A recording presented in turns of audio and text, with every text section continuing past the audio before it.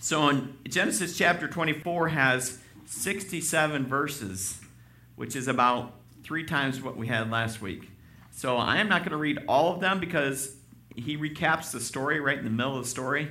I'm going to read the first 27 verses, and then he recaps it later on when he tells it back to the brother and father of the story. But this is a story about Abraham, who is looking for a wife for his son to pass on the legacy to. Sarah has passed away, and he sends out his servant, which I will refer to as his servant, but we later find that is his servant Eliezer, which he was concerned that his all his inheritance was going to. You're going to find out that Eliezer was a good person to send that inheritance to down the road because he was a very good servant and followed his master well. And he also followed the Lord. You can see that Abraham's discipling is going to shine forth in this as well. So in Genesis chapter 24, verse 1, and we'll read the first 27 verses in the New Living Translation. It says, Abraham was now a very old man. The Lord had blessed him in every way. One day Abraham said to his oldest servant, the man in charge of his household, take an oath by putting your hand under my thigh. Swear by the Lord that the God of heaven and earth that you will not allow my son to marry one of these local Canaanite women. Go instead to my homeland, to my relatives, and find a wife there for my son Isaac. The servant asked, but what if I can't find a young woman who is willing to travel so far from home? Should I then take Isaac there to live among your relatives in the land you came from? No, Abraham responded, be careful never to take my son there, for the Lord, the God of heaven, who took me from my father's house and my native land, solemnly promised to give this land to my descendants. He will send his angel ahead of you, and he will see to it that you find a wife there for my son. If she is unwilling to come back to you, then you are free from this oath of mine, but under no circumstances are you to take my son there. So the servant took an oath by putting his hand under the thigh of his master Abraham. He swore to follow Abraham's instructions, and he loaded 10 of Abraham's camels with all kinds of expensive gifts from his master, and he traveled to a distant Aram Naharaim, and there he went to the town where Abraham's brother Nahor had settled. He made the camels kneel beside a well just outside the town. It was evening, and the women were coming out to draw water. O Lord, God of my master Abraham, he prayed, please give me a success today and show unfailing love to my master Abraham. See, I'm standing here beside the spring, and the young women of the town are coming out to draw water. This is my request. I will ask one of them, please give me a drink from your jug. And if she says, yes, have a drink, and I will water your camels too, let her be the one who you have selected as Abraham's wife. This is how I will know that you have shown unfailing love to my master. Before he had finished praying, he saw a young woman named Rebekah and came out with her water jug on her shoulder. She was the daughter of Bethuel, who was the son of Abraham's brother Nahor and his wife Milcah, which we read about in chapter 22. Rebekah was a very beautiful and old enough to be married, but she was still a virgin. She went down to the spring, filled her jug, and came up again. Running over to her, the servant said, please give me a little drink of water from your jug. Yes, my lord, she said, have a drink. And she quickly lowered a jug from her shoulder and gave him a drink. When she had given him a drink, she said, I will draw water for your camels too, until they have had enough to drink. So she quickly emptied her jug into the water trough and ran back to the well to draw water for all his camels. The servant watched her in silence, wondering whether or not the Lord had given him success in his mission. Then at last, when the camels had finished drinking, he took out a gold ring for her nose and 2 large gold bracelets for her wrists. Whose daughter are you? He asked. And please tell me, would your father have any room to put us up for the night? I am the daughter of Bethuel, she replied. My grandparents are Nahor and Milcah. Yes, we have plenty of straw and feed for the camels, and we have room for guests. The man bowed low and worshiped the Lord. Praise the Lord, the God of my master Abraham, he said. The Lord has shown me unfailing love and faithfulness to my master, for he had led me straight to my master's relative. Praise be to God for his word. The next step. God will lead us when we live a life of worship. Will he not? He will lead us when we live a life of worship, when we pray to him, and when we strive to obey his word.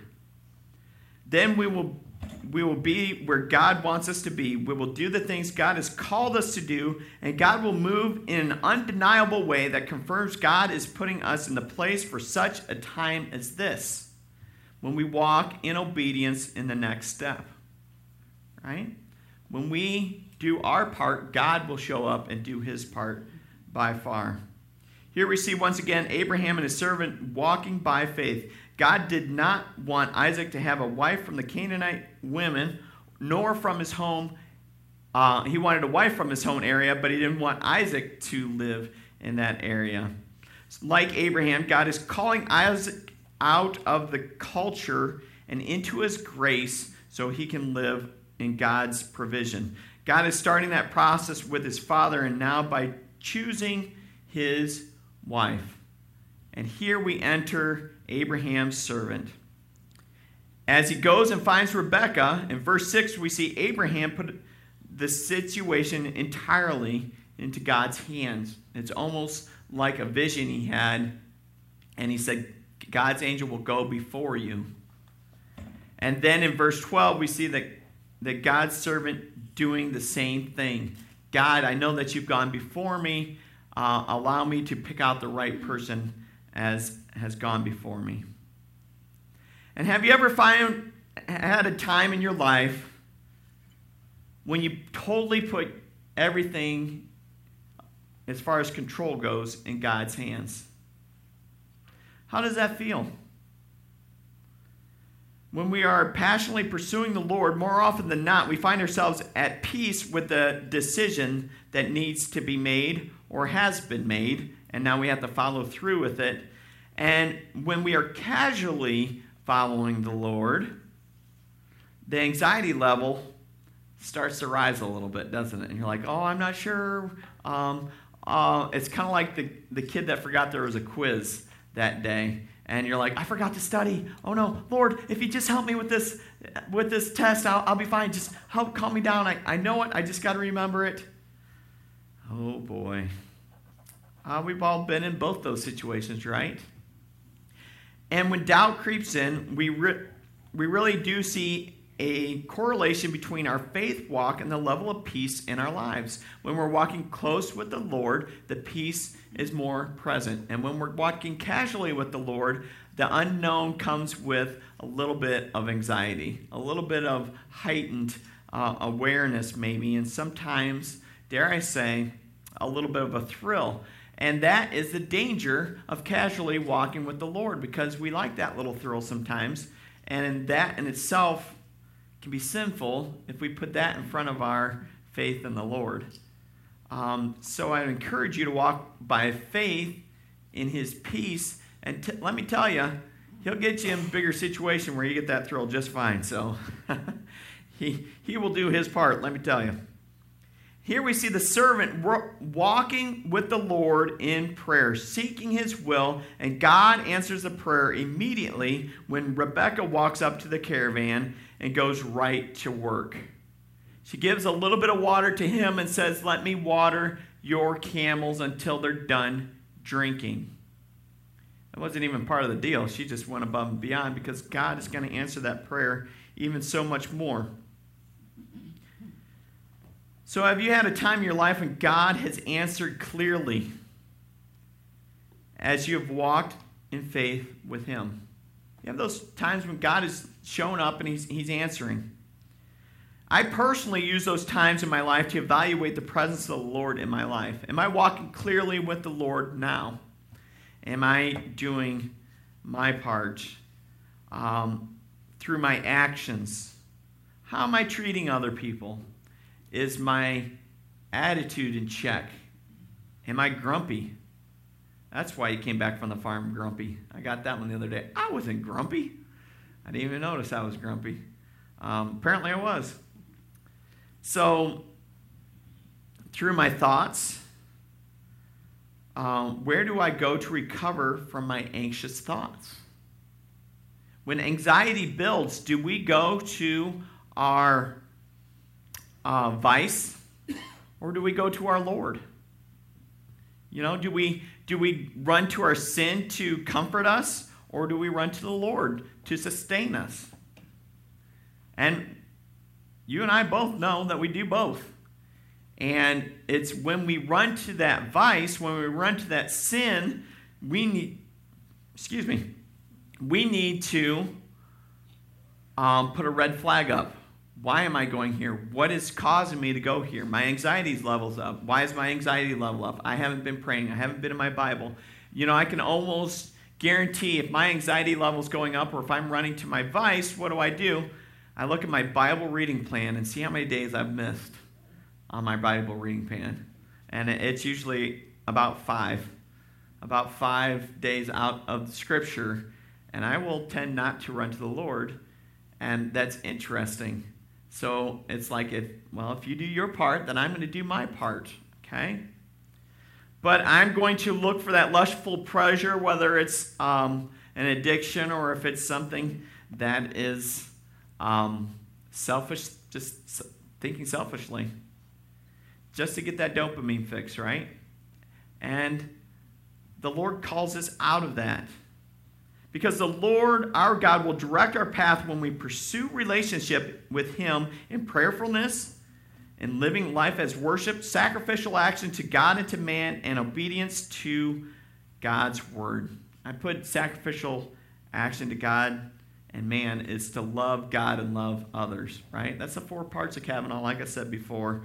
And that's where we're going this morning for our application. So Genesis chapter 24, verse 28 through 54. I'm going to read through 33, and then I'm going to pick it up at 47, okay? So I'll tell you when I jump, and I'll recap in between there. The young man ran home to tell her family everything that had happened. Now, Rebekah had a brother named Laban who ran out to meet the man at the spring. He had seen the nose ring and the bracelets on his sister's wrist, and he had heard Rebekah tell what the man had said. So he rushed out to the spring where the man was still standing beside his camels. Laban said, "Come and stay with us, you who are blessed by the Lord.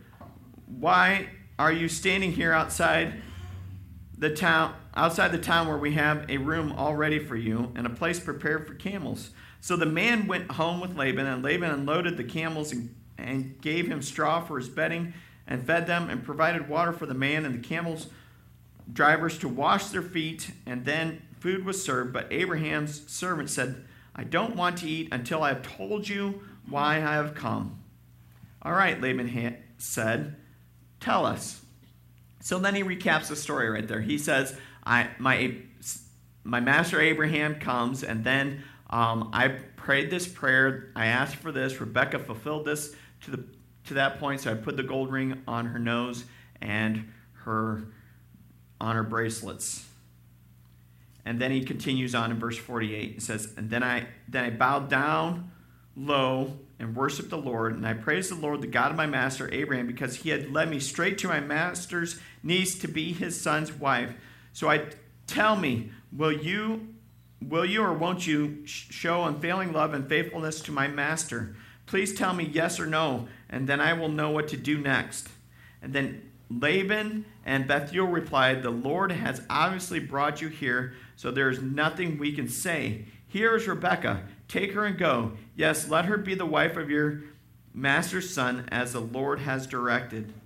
When Abraham's servant heard their answer, he bowed down to the ground and worshipped the Lord. And then he brought out the silver and gold jewelry and clothing and presented them to Rebekah. He also gave expensive presents to her brother and mother. And then they ate their meal, and the servant and the men stayed there overnight. But early the next morning, Abraham's servant said, "Let me go back to my master." "But we want Rebekah to stay here at least 10 days, her brother and mother said, "and then she can go." I think they kind of like their gift, don't you think? They're looking for a little bit more. So take time to read the situation. The servant observed what was going on. He looked out and he took time to read the situation. You can see up on the screen, we have 6 steps for that. As we go, we'll talk about that in just a minute. But you can fill that in on your bulletin if you would like to. When we walk with God, you can't be in the right position by chance. It's just impossible. If you're walking with God, you're walking on His path that He has created for your life, then He is directing your path to go down the road that you should be going down. So if you're following the Lord, how you should be following the Lord, if you run into trials, He's brought those trials to you. If you run into success, He's brought those success to you. Okay? You can't get there without prayer, and you can't get there without a life of worship and obedience to God's word. It's just impossible. While we see Rebekah take time to respond quickly to the servant, her whole family does this as well. If you notice that Laban runs, Rebekah's running, her mom's running, her dad's running. It looks like an episode of Little House on the Prairie, folks. That's what it is. You always see little Laura Ingalls. She's running here and running there, and you got Mary running here and there, and Mr. Ingalls is running to save. You know, it's like Little House on the Prairie. But they were ready to serve. They were quick to serve. They recognized there was an opportunity to serve, and they were in it.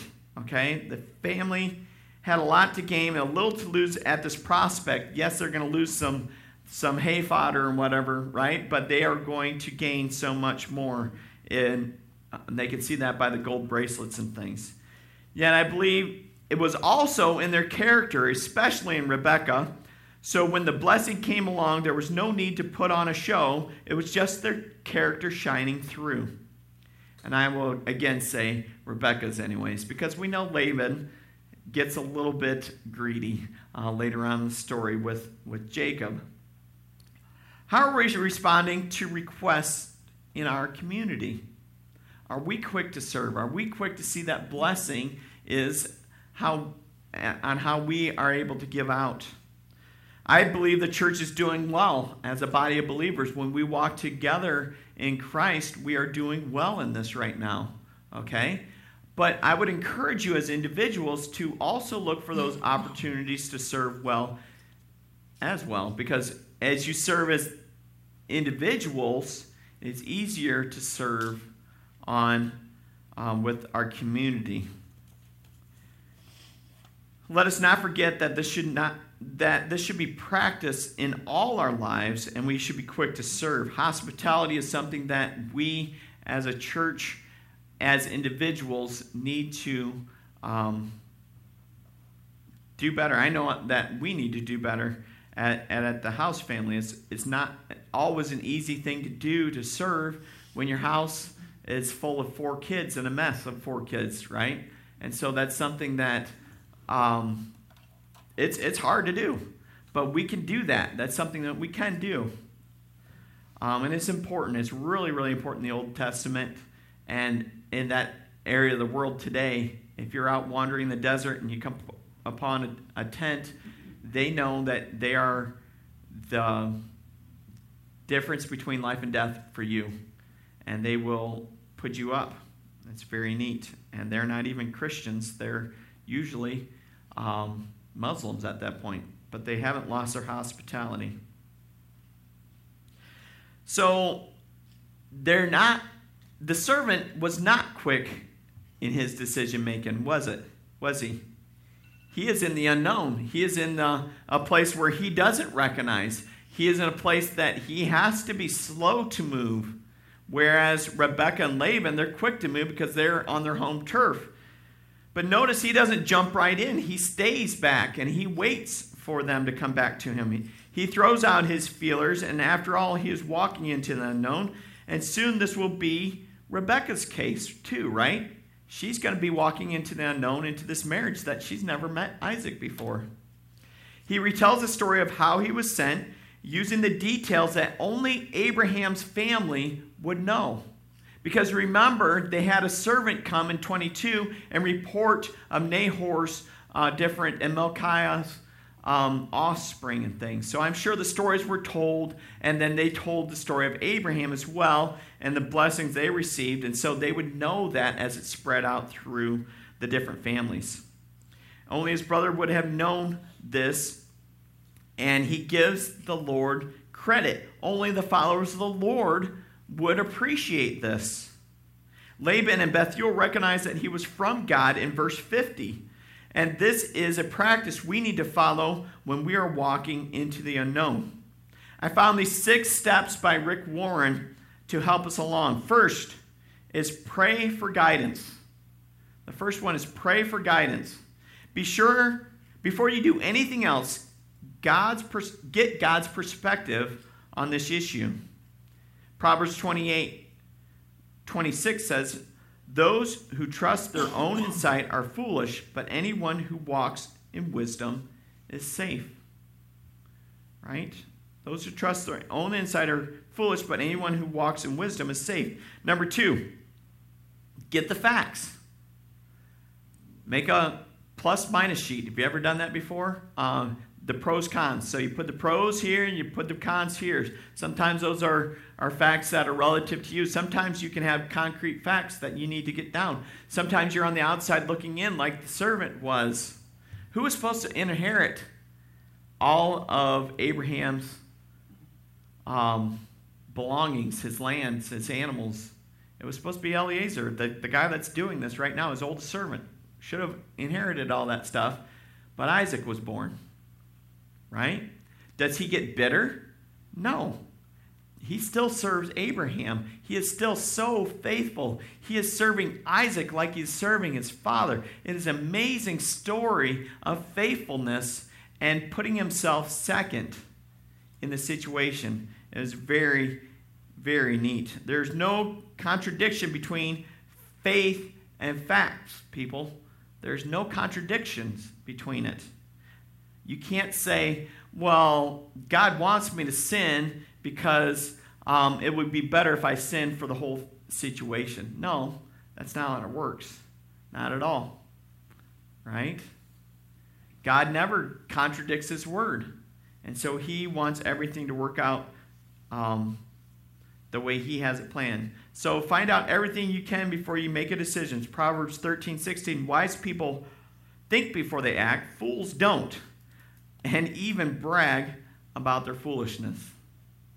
Right? I'm sure you've seen somebody that goes into a tall tale to say something to make himself seem significant when he is not significant because they haven't done any of those things he's done. I was talking to a friend the other day. He's like, man, he's always telling these stories. He's like, yeah, I got this money and it's in this inheritance and I can't believe I'm getting it and stuff. And he's like, dude, you don't have any money coming.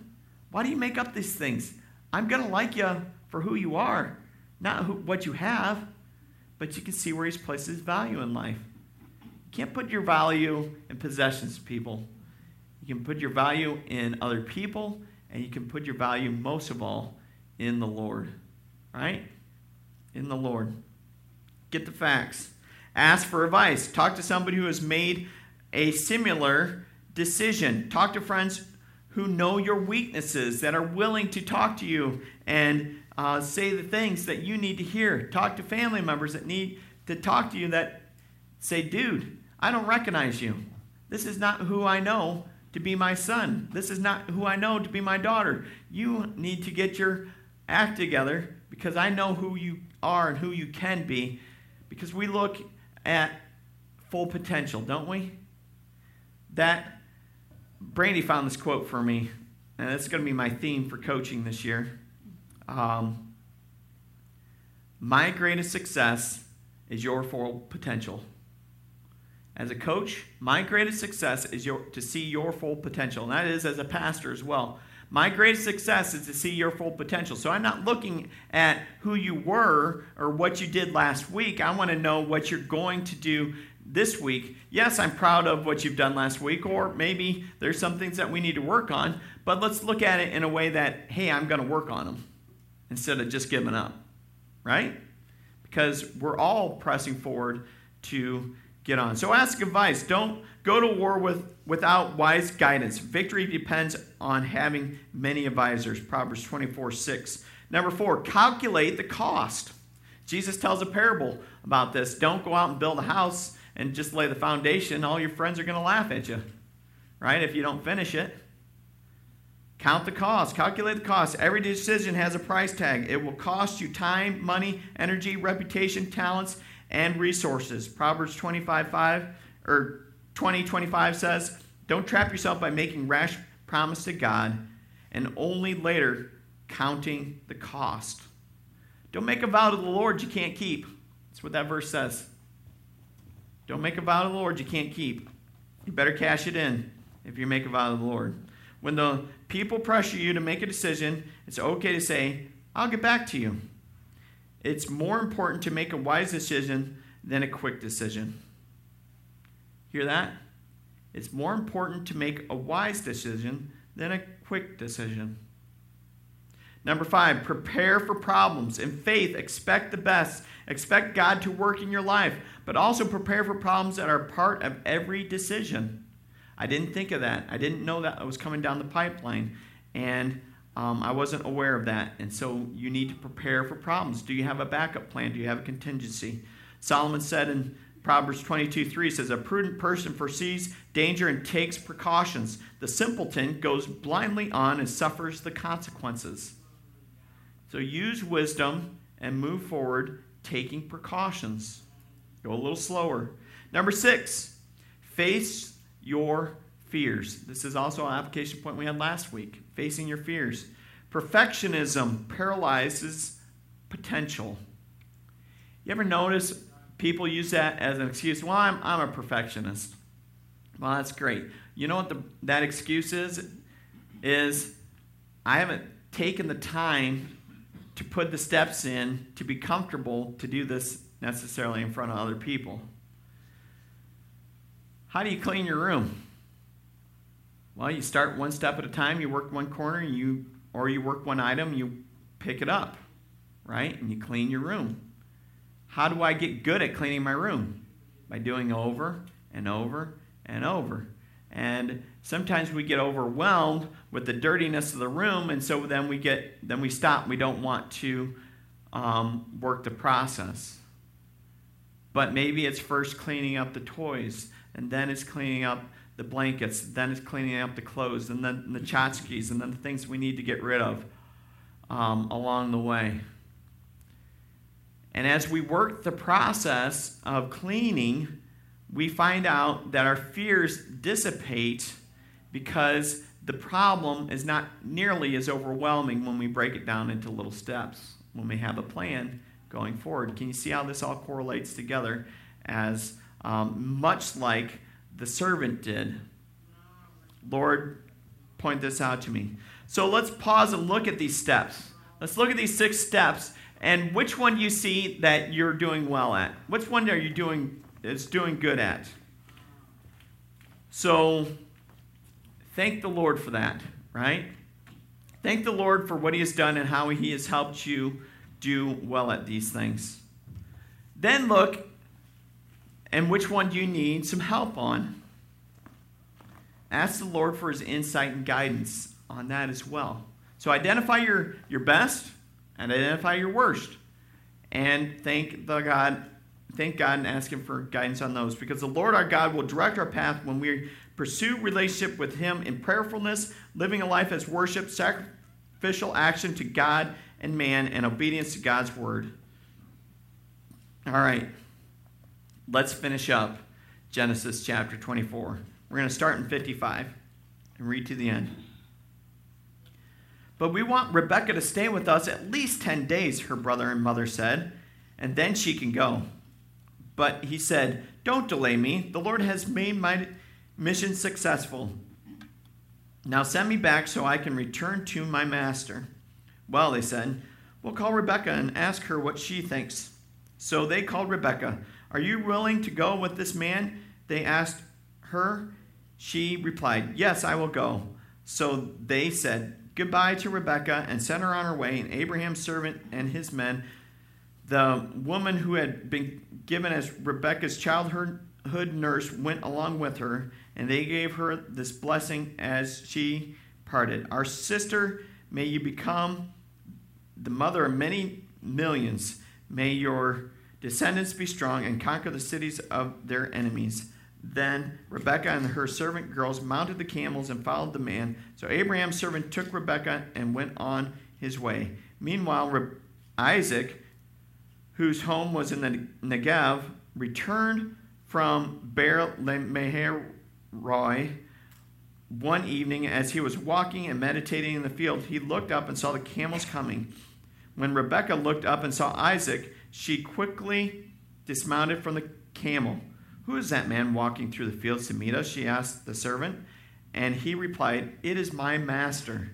So Rebekah covered her face with her veil, and then the servant told Isaac everything he had done. And Isaac brought Rebekah into his mother Sarah's tent, and she became his wife, and he loved her deeply, and she was a special comfort to him after the death of his mother. The passing of the torch, in a sense there, right? The covenant promise was going through his mother Sarah, and now will be going through Rebekah. And it's interesting how it goes through Rebekah to Jacob. So that is a very interesting story that we'll get to here in a few weeks. So also, it's interesting how you see the walking down the aisle with the veil and things. That all comes from this story right here. This is some of our wedding traditions and things. She covers her face with the veil and goes, and then you have the guy tells the story, and they go in to consummate the wedding in his mother's tent. This brings us about that we need to trust God with the unknown. Did Rebekah know Isaac? Not personally. She only had the account of what the servant knew, right? She only knew what the servant had told him of Isaac. So what a turn of events. The servant is certain he is walking the path the Lord has set before him. You can see this, and he says, "Let me go back." This is an urgent request. Let me go back and do this. I wonder if Abraham was getting close to death, which we find out in the next chapter he does die. And so he may be afraid that may be happening. He also knew that these things needed to go before Abraham passed away. Let me go back. Don't let me wait 10 days, and let me go back. We'll ask Rebekah. And I kind of wonder if Rebekah was supposed to do her part and say, "Oh yeah, we need to wait 10 days. And she kind of said, "No, let's go now." Maybe she understood the urgency as well. The family is satisfied that Rebekah will receive the care she needs, and it falls on her. And she says, am I willing to go to the place that God has for me? Rebekah is able to see the next step and walks right in line with the servant of Abraham. She decides to face her fears and go into the unknown. And I would say that she was ready to go. She was ready. She was at a place that she was walking with the Lord. So how can I be like Rebekah? I have 4 more points up there for you. The first one is be ready. 1 Peter 1:5 says, "And through your faith, God is protecting you by his power until you receive the salvation which is ready to be revealed on the last day for all to see." We need to be ready because we don't know when Christ is coming back, do we? We don't know when, we don't know where, we don't know how, but we know he's going to come back, and he told us to be ready. So how should we be living when he returns? Those who say they live in God should live their lives as Jesus did. We should look a lot like Jesus, right? The second one, be equipped. Ephesians chapter 6, verses 11 through 18. Put on all of God's armor so that you will be able to stand firm against all the strategies of the devil. For we are not fighting against flesh and blood enemies, but against evil rulers and authorities of this unseen world, against mighty powers in this dark world, against evil spirits in the heavenly places. Therefore, put on every piece of God's armor so that you will be able to resist the enemy in the time of evil. Then after the battle you will still be standing firm. Stand your guard. Put on the belt of truth and the body armor of God's righteousness. For shoes, put on the peace that comes from the good news, so that you will be fully prepared. And in addition to all of these, hold up the shield of faith to stop the fiery arrows of the devil. Put on a salvation as your helmet, and take the sword of the Spirit, which is the word of God. Pray in the Spirit at all times and every occasion. Stay alert and be persistent in your prayers for all believers everywhere. And then Paul says, pray for me also. Be equipped. We have an opportunity to put on the belt of truth, the armor of God's righteousness, the shoes of peace, the shield of faith, the helmet of salvation. All are important, right? Jim Lancaster does an illustration with that. And what happens if you do that with your scuba gear and you leave one piece out? You're not going to go very far. No. You're up a creek without a paddle, proverbially, right? So we're in trouble. So we need to be properly equipped when we go into spiritual warfare as well. We need to go in with a clean conscience before the Lord. If you come to Sunday morning and you are preparing to confront something in your life, you need to get right with the Lord. You need to ask the Lord for forgiveness, that you're coming with him, kind of like what we do on communion, and praise God that he has done that. And then when you go and you come into his presence and we listen about his word and when it has application for our lives, God can move in a mighty way in that, and he will work through our lives, okay? It's the same way when you go into spiritual warfare against demons and the prince of demons. You have to be prayed up. You have to be repented of before you go into that battle, because let me tell you, they will use it against you. You don't know what you're talking about. You struggle with this and this and this. And it's like, yeah, I do. But we're not worried about you're not worried about my power, are you? You're worried about the power of the Lord God Almighty and what he can do you. And he has the authority in Jesus' name to cast you out. So depart from that person. Okay? And if they're not ready to clean house, you better be ready for the next battle, because they'll come back with 7 of their friends, even worse, and they'll be worse off than they were before, is what the scripture says, right? I've seen that. I've seen it. It's important to clean house before you go to clean somebody else's house. Okay? Spiritual warfare. Okay? Very, very important. Be equipped. Be on your guard. Keep watch and pray so that you will not give in to temptation, for the spirit is willing, the body is weak. I want to back up to equipped. Please be in prayer for our lock-in, basically, is what it is. A weekend-long lock-in. Why do I get suckered into this thing? I do. But it's good. It's time with. When you get time with and they can see that you are the same person, that is why. And you can show them the love of Jesus over a weekend long. That's why we do fall retreat. Be in prayer over that. The last time we did a midnighter, we had some major spiritual warfare going on that night. It is present in this community. It is present among our youth. And I'm sure it's present among our adults here too. I'm not naive to think it isn't. Okay? So we need to keep watch. We need to pray so that you will not give in to temptation. For the spirit is willing, but the body is weak. Jesus says that to his disciples right before the guards come. And the last one is a lot like the first one, right? Be ready, for he is coming again. Coming again. Do you remember that song? That's a good song. I should get that one in my repertoire. It's hard to play on the guitar. It's 1, 2, 3. It's like a waltz. I need to work on the accordion. If I could just get that down, that's the perfect instrument for that.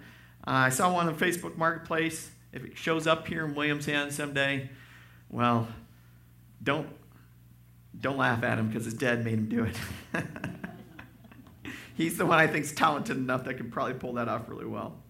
1 Peter 1:13 says, so prepare your minds for action and exercise self-control. Who is writing this?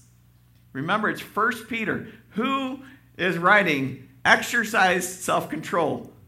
Think about that. Apostle Peter says exercise self-control. Do you think Apostle Peter's learned something from the Holy Spirit? I think so. This guy doesn't exercise self-control ever in the Gospels, right? Now you see it a little bit more in Paul's writings. You see it a little bit in 1 Peter. Exercise self-control. Who would know that? Peter definitely would. Exercise self-control. Put all your hope in the gracious salvation that will come to you when Christ Jesus is revealed to the world. He is telling you, Jesus came. He is coming again. Bank on it. It is going to happen. It is going to happen. So when he comes back, remember, that's where our hope lies. He will correct it. The Lord our God will direct our path when we pursue relationship with him in prayerfulness, living life as worship, through sacrificial action to God and to man, and to obedience to God's word. We have an opportunity to serve this community next in a couple of Mondays here, right? In about 9 days through the tree tunnel. And we want the light to shine in dark places. We have an opportunity to do that by being a blessing, by giving out candy and bringing a joy that is unspeakable joy, right? Let our light, let our joy be that light into the community and to our workplace and to our families, that they might see the love of God. Let's pray. Heavenly Father, thank you for giving us a disciple-making way of life in Christ Jesus. As we go through every part of this day, help us to love you and to love the people who cross our path, starting with our family. Don't let us miss the adventures you are sending our way to live and to speak the good news about Jesus today. Draw our hearts to you and to specific people you want us to pull close for Jesus-like disciple-making friendships. By your word and spirit, transform us into followers of Jesus who love you, who love people, who make disciples, who make more disciples ad infinitum. Lord, I pray that we would be like the servant, that would be wise, and we would walk into the process. Lord, as we're walking in the process, we know that you will show up in a mighty way. And I ask in Jesus' name that you would continue to show us the next step here at White Rose. Lord, we want to be a mighty presence for you. Lord, we rest in your presence. Guide and direct us in your ways. Lead us and protect us as we go. And Lord, we pray that we be willing to go as fast as Rebecca did today. Lord, that we would come back and be in holy communion with you like Rebecca was with Isaac. Guide and direct us, lead us and protect us. In Jesus' name we pray. Amen. You're dismissed. Thank you.